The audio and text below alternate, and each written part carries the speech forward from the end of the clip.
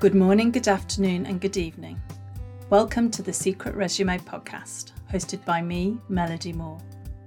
In this podcast, we explore the people, places, and experiences that have shaped my guests, those which have influenced who they are as people and where they are in their work life today. You can listen in as we have a rich exploration of often unexamined and undiscussed, but very important aspects of their lives, or as I like to call it, their secret resume.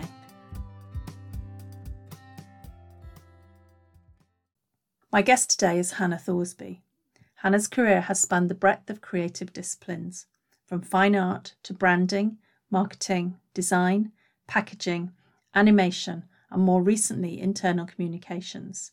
And this is where she has found her true passion and purpose. She founded H&H in 2011 with her business partner Helen, blending behavioural psychology, strategic thinking with creativity to positively transform the way people communicate, connect and interact in organisations to improve employee experience. They are a leader in internal communications and employee engagement, partners to many well-known global brands, and proud to have been voted Best IC Agency 11 years in a row. Thank you, Hannah. I'm so excited to speak to you today. We've known each other for a while now, and I'm just really excited to get into your secret resume, your story and your history, and how you've developed and running your agency, which you've been doing since 2011, H&H. I just want shall we just start with a little bit about what H&H is? And then we'll go right back to the beginning and talk about how did you get there in the first place? Okay. So hi Mel, it's nice to be here. Thank you for inviting me. H&H is an internal communications and employee engagement agency. We work with global brands to help them enhance their employee experience and communicate, in engaging ways with their people to really kind of ensure that the working world is the best it can possibly be, so everybody feels valued and appreciated. Brilliant. Thank you. So let's go right back in time. We've got to where you are now. Tell me about how it all began. We talked a little bit before this. Tell me a bit about your family, your upbringing, the influences that were on you at that time. Yeah, it's been really fascinating to reflect back because it's not something I do very often. I'm definitely a forward-looking person, and very rarely do I look back. But it's been wonderful actually to think back on what has brought me here today, and to appreciate really the people that have influenced me along the way and the decisions that I've taken and choices that I've made, and to realise that actually I can be very grateful for that. It's good to be in the position that I'm in now, but it's not always been easy. So a little reminder and appreciation for the journey has been good. But yes, so I've been very lucky to be part of quite a big family, and I have parents who instilled from me very early on a working appreciation for hard graft, for work, and although in very different ways. So my mum is somebody who, raised 4 children whilst working as a nurse, which is very demanding work, whilst running a household in the absence of my father, who worked overseas. He was in the oil industry, so he was quite often absent from the family home. And I lived in Cardiff in Wales for 10 years, first 10 years of my life. And I just observed every day her energy, her commitment to keeping everything running smoothly, and obviously handling 4 very, very hyper kids. So she instilled a great sense of we all need to work hard. My dad is a very logical father. He's hugely intelligent, a very factual, logical, processy kind of person who values topics, who values physics, mathematics, economics, these hugely intellectual pursuits. And whilst my elder brother and sister both kind of fall into that camp somewhat, their brains are wired similarly. Myself and my younger brother were the contrast to that, were the more creative minds. And I think that comes from my mum's side of the family, that does have a quite a strong sense of creativity running through it. There are, I know that my grandma wrote poems. My Auntie Dot was a China painter. You can see where there has been a history of creativity running through the genes. And my younger brother and I definitely picked that up. So I'm not going to say I was a disappointment to my dad, but he found that difficult to grasp and to appreciate and to understand where I was coming from. So whilst he has always encouraged me to pursue the maths, the economics, the physics, because it would lead to a good steady career with a good income, and that would see me well in life, my whole being just screamed against that path, because I'm not wired for that kind of thinking. It's uncomfortable. I try and step into that logical thought processing and problem solving, and that's where I run into difficulties, because I can't concentrate for long enough. My brain flits off into flights of fancy and imagination and, all sorts of thoughts that distract me, basically. So as much as I tried to fit into that mould throughout my GCSEs and A-levels to please my father, mainly, not my mum, but my father, it was never going to lead to happiness for me. So when I chose my A-levels and my degree path, and I spoke to my dad about it, and I said, I'd like to kind of go do fine art. I'd like to pursue maybe design as a career. He said to me, no. He said, Han, no, you don't want to be doing that arty farty crap. That's never gonna get you anywhere. You'll never make any money, and it's just no, you don't want to do that. Get yourself down and do your maths. And I think at that point, when I looked at him and he kind of said that to me, I took that then as an opportunity to prove him wrong. It was almost like he put a challenge on the table. It was like it fueled me. It kind of caused me to react in a way as if to say, right, I'm going to show you what this passion that I've got, this need to channel my creativity, to every day to channel this somewhere. I'm going to prove to you that it's possible to make this something. And that was it. And that has fueled me every day since to prove him wrong. And I don't know what that says about me. I'm not sure what that says about me as a personality and as a character, but yeah, I thank him for that, to be honest, Yeah. Did it cause arguments between you? For your A-levels, you did art, presumably. Yeah. Did it cause arguments about what you were going to do? Thankfully not. And I think once he realised that I was adamant that this was going to be a path I was going to pursue, he has always supported me in that. He bought me my first computer, which, opened up my graphic design world, the digital design world, massively, made it possible for me to learn the ropes. So he has supported me in it. But I just think for quite some years, he quietly observed and thought, yeah, I told you it was going to be hard, and it was hard. It was really hard.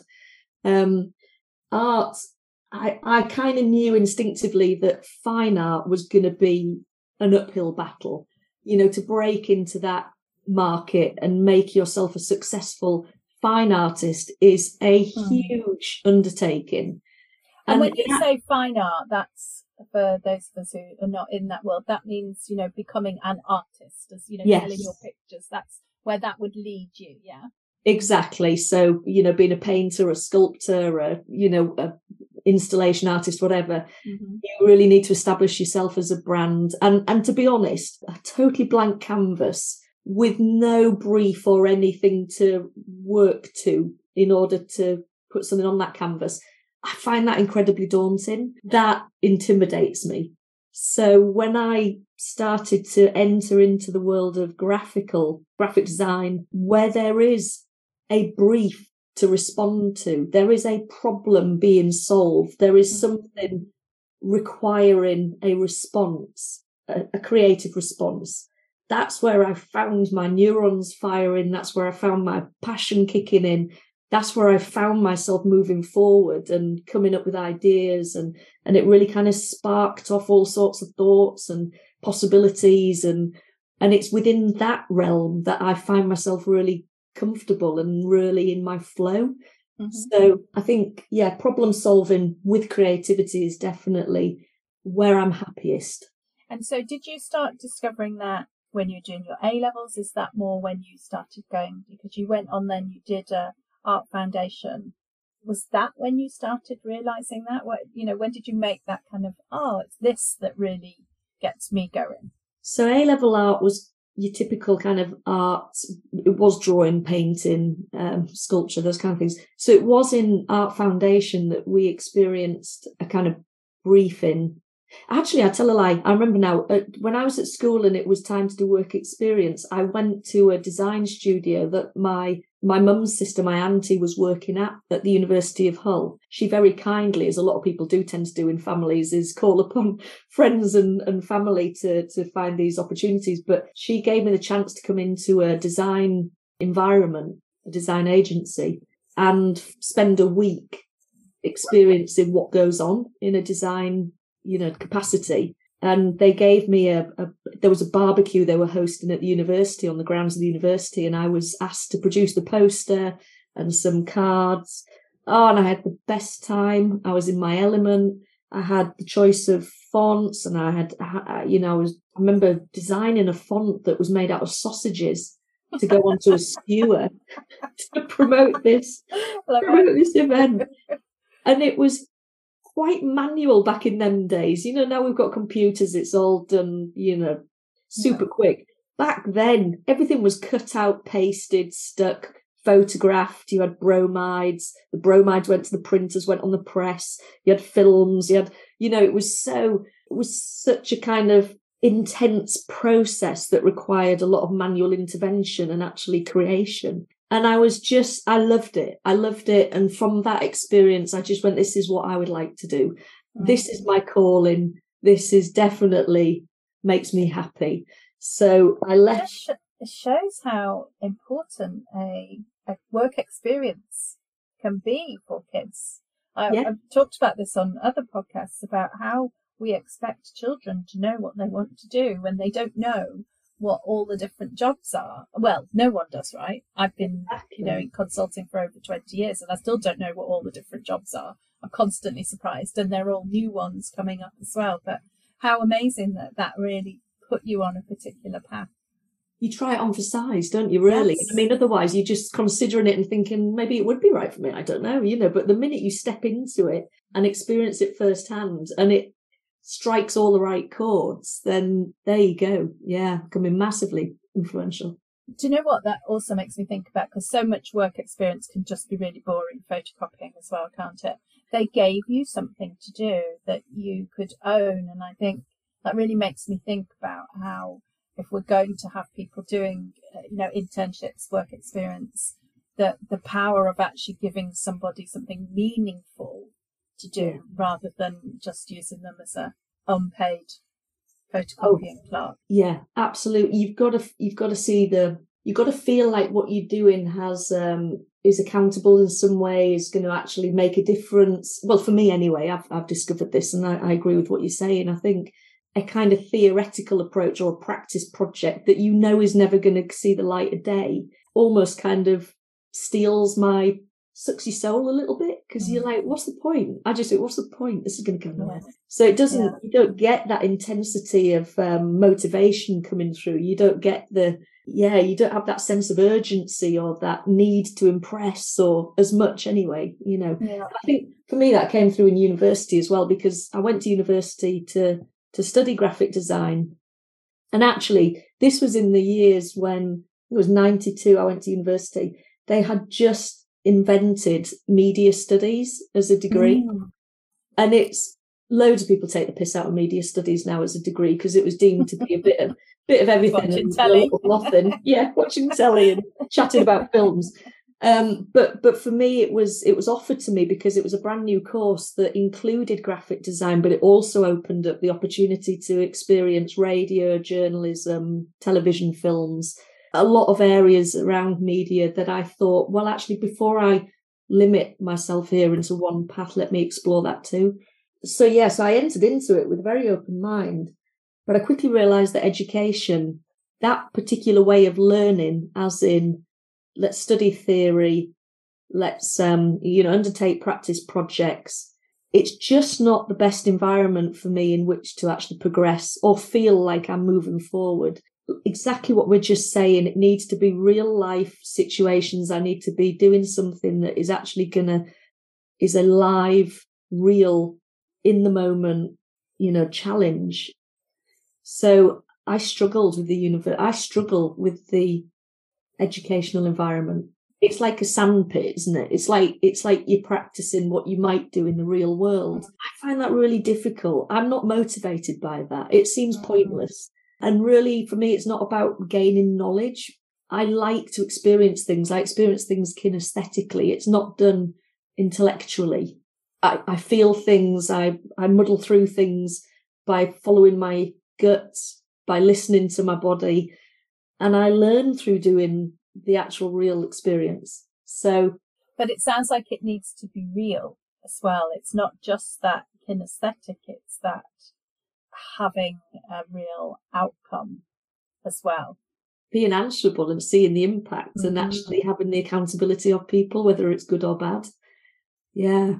So university, I very quickly became disillusioned by, disheartened, lost my way a little bit. And at the end of my first year at university, I went travelling. I got the opportunity, actually. Somebody said in one of a drunken Friday night, oh, should we go travel the world? The trail finders have put a really good offer on the table, And I thought, yeah, why not? It was meant to be 3.5 months. It was 8 major stops around the globe. And I thought, well, no reason not to. I've got no excuse not to. So hopped on a plane, set off to do this 3.5 months to get back in time for the beginning of the second year. And actually it extended 6 months. And it absolutely opened my mind, opened my experiences. I realised there's a whole wide world out there to go explore. What an adventure it was. So you can imagine when I got back for my second year, how completely I'd lost all interest in it, really. I wanted to get out there. I wanted to go prove myself. I wanted to go put my mark on the world, as it were. So returning back into that safe environment and into that place where I didn't feel like I was really kind of progressing or growing in the way I wanted, it meant that after my end of my second year, which I limped through, I just walked away from that world. I stepped out of university. I wanted to go start my career. That was it. I was dying to get going. You'd had enough. Yeah, I'd had a bit of learning. So let's just apply it all now. Let's go. No more learning for me. I'm done. Okay. So that then took you to a marketing agency, yeah? It did. How did you come to start doing that?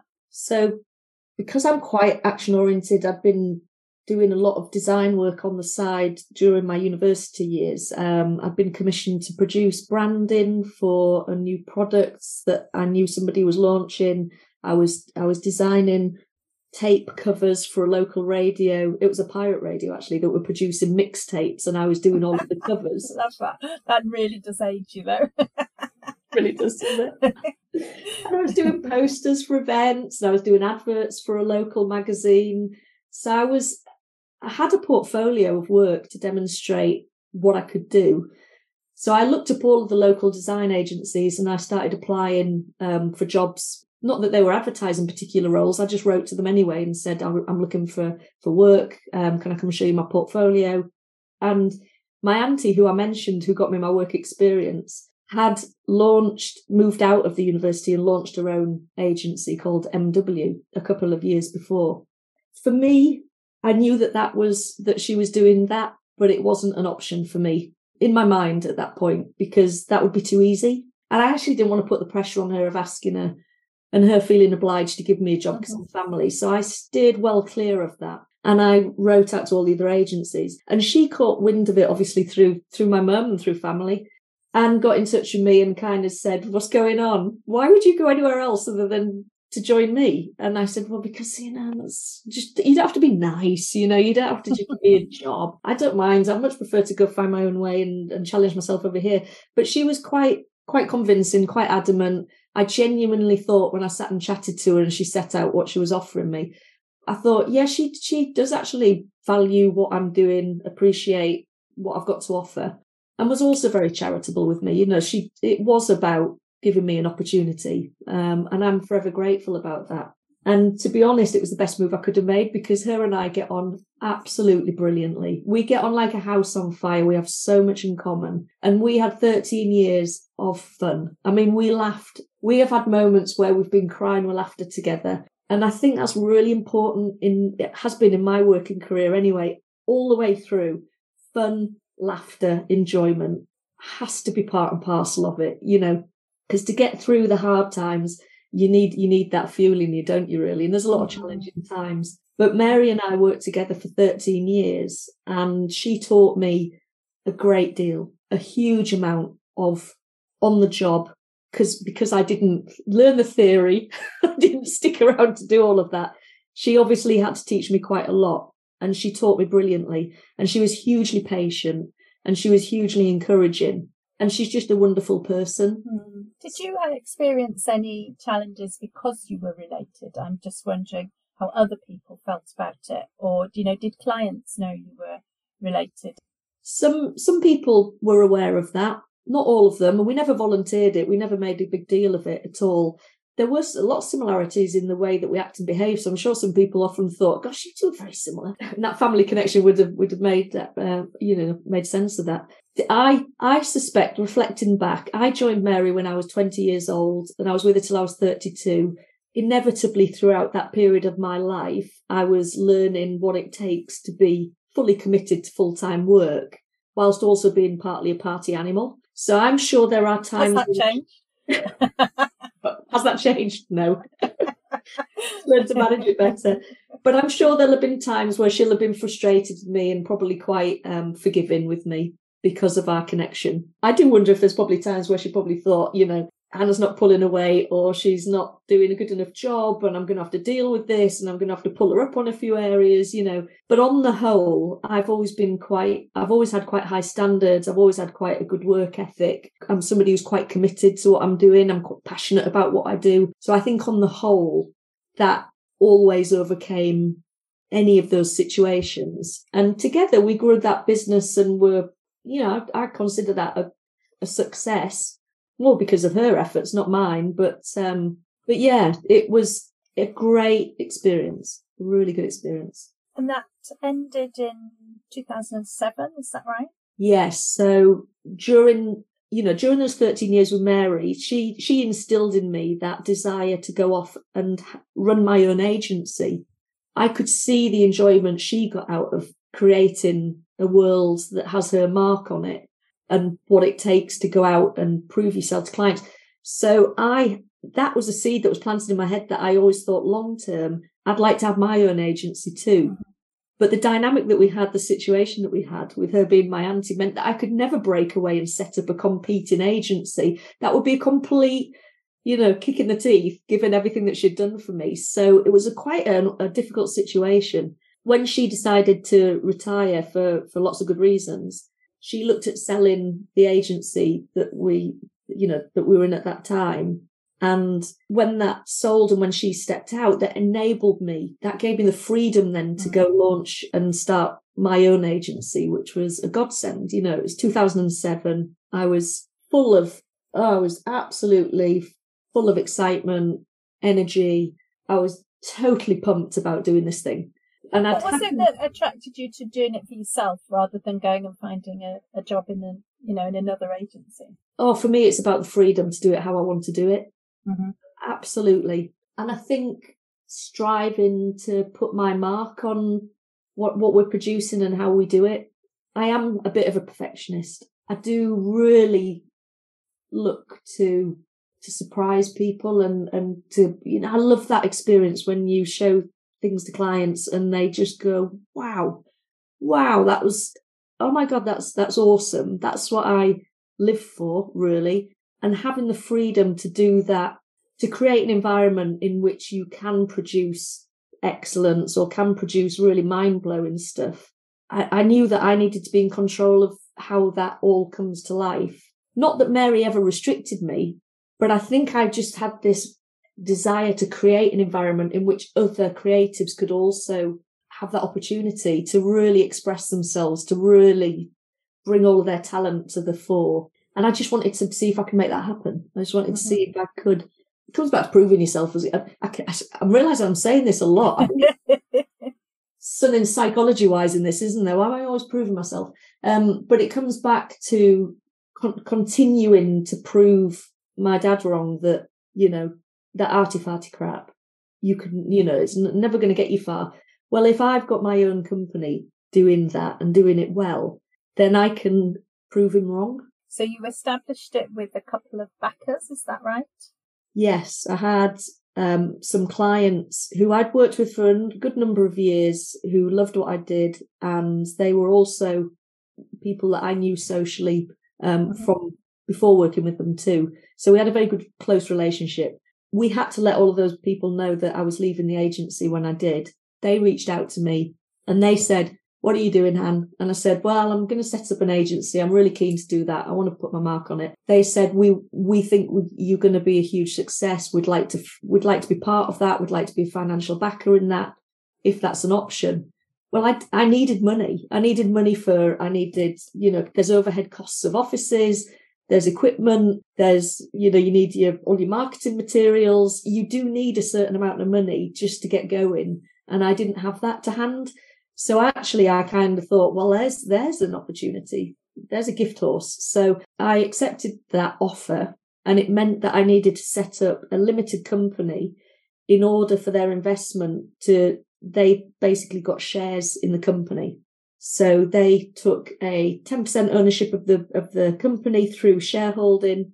And that meant that every month when I paid myself my salary through dividends, they got the equivalent percentage share. So it was that allowed you to scale up quickly then. Yes, so I did. I started off with another designer who joined me pretty much immediately. Yeah, that investment was quite critical, actually, I've got to say. And you stopped with that agency, or you're now, 2011 you moved to H&H, or setting up H&H. Do you want to talk a little bit about the transition from the one to the other? Yeah, so Rococo Design was the one that I set up in 2007. And whilst you wear many hats when you set up a small business, you are everything. You're doing the finances, you're doing the marketing, you're doing the delivery, you're doing the HR, you're doing the whole shebang. And one of the most critical things in that industry anyway, as is many others, is actually getting the leads and the work in. So networking and getting out there and meeting people is a crucial part of your day to day. I joined the B&I group, which is a business networking group. They have groups all over the US and the UK. They meet once a week, very early morning. And the idea is that within these networking groups, you have one person representing a certain sector and you pass each other referrals. So I was lucky in that the Beverley group, which is where I live, the Beverley B&I group had a space because somebody had just left for a design expert representative. And so I bagsied that slot and I stepped in and I started meeting once a week with all these other businesses. And this is where I met my business partner, Helen, my now business partner, Helen. So I met the B&I group. She was representing leadership and life coaching. That was her specialism. Previous to that, she'd been in marketing. She was a marketing expert too. So we had a synergy and we had a similar background going on, but we just hit it off instantly in terms of our characters and our values. And she's just a super feisty, fearless individual. And we just knew that we had this similarity, this synergy, that we got on really well.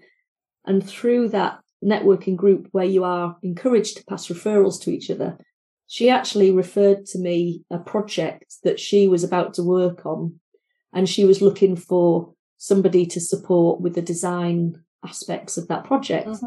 So we worked together, and it was quite an intense, and it was an important corporate piece. It was about an organisation that was consolidating their pension schemes, 13 of them, into one single pension, and we had to produce all of the comms to help with the transition through what is quite a sensitive topic, what was quite a sensitive message and path to be going down. So we tackled that together, bringing our agencies together to work collaboratively on that. And it was just a really great experience. We got on really well. We worked together well. the project was a huge success. We achieved the outcomes and the objectives that we'd set at the beginning in a very tight time scale, and had no kickback. There was the potential in this programme for there to be union intervention, for there to be a lot of kind of dissatisfaction from people in terms of changing their pension schemes. But we managed to avoid all of that through the comms programme that we delivered. And we entered it into an awards down in London. And we're really surprised to beat off the likes of Camelot, Westminster Council and Vodafone to win this award of Best Comms Programme, Best Change Comms Programme. So we got back up to Hull, having had that success. We got together over a cup of tea in the Lander Green Ginger in Hull, said, well, that was kind of fun. That went kind of well. How about, H had said, what do you think about combining our two agencies? And I thought, well, why not? And that moved me then into a different arena.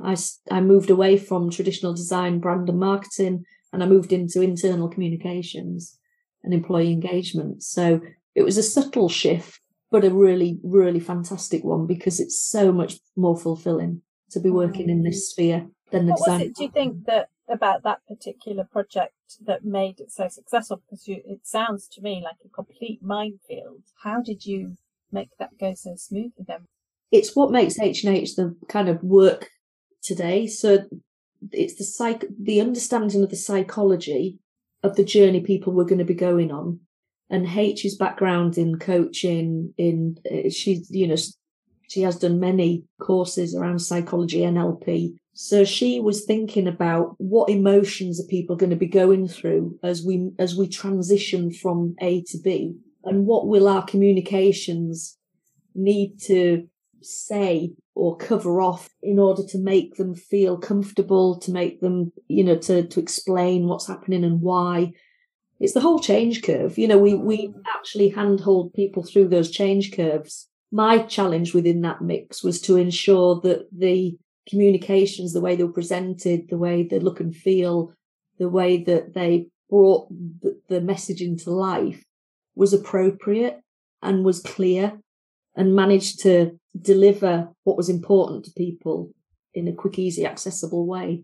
So we combined our skill sets and our strengths, and that's really how H&H continue to this day. It's the strategic thinking, it's the psychology and science underpinning, and it's the expression of that through the creativity that then connects with people and engages people into it. So you need those combinations of skills to effectively move people from A to B in a positive way.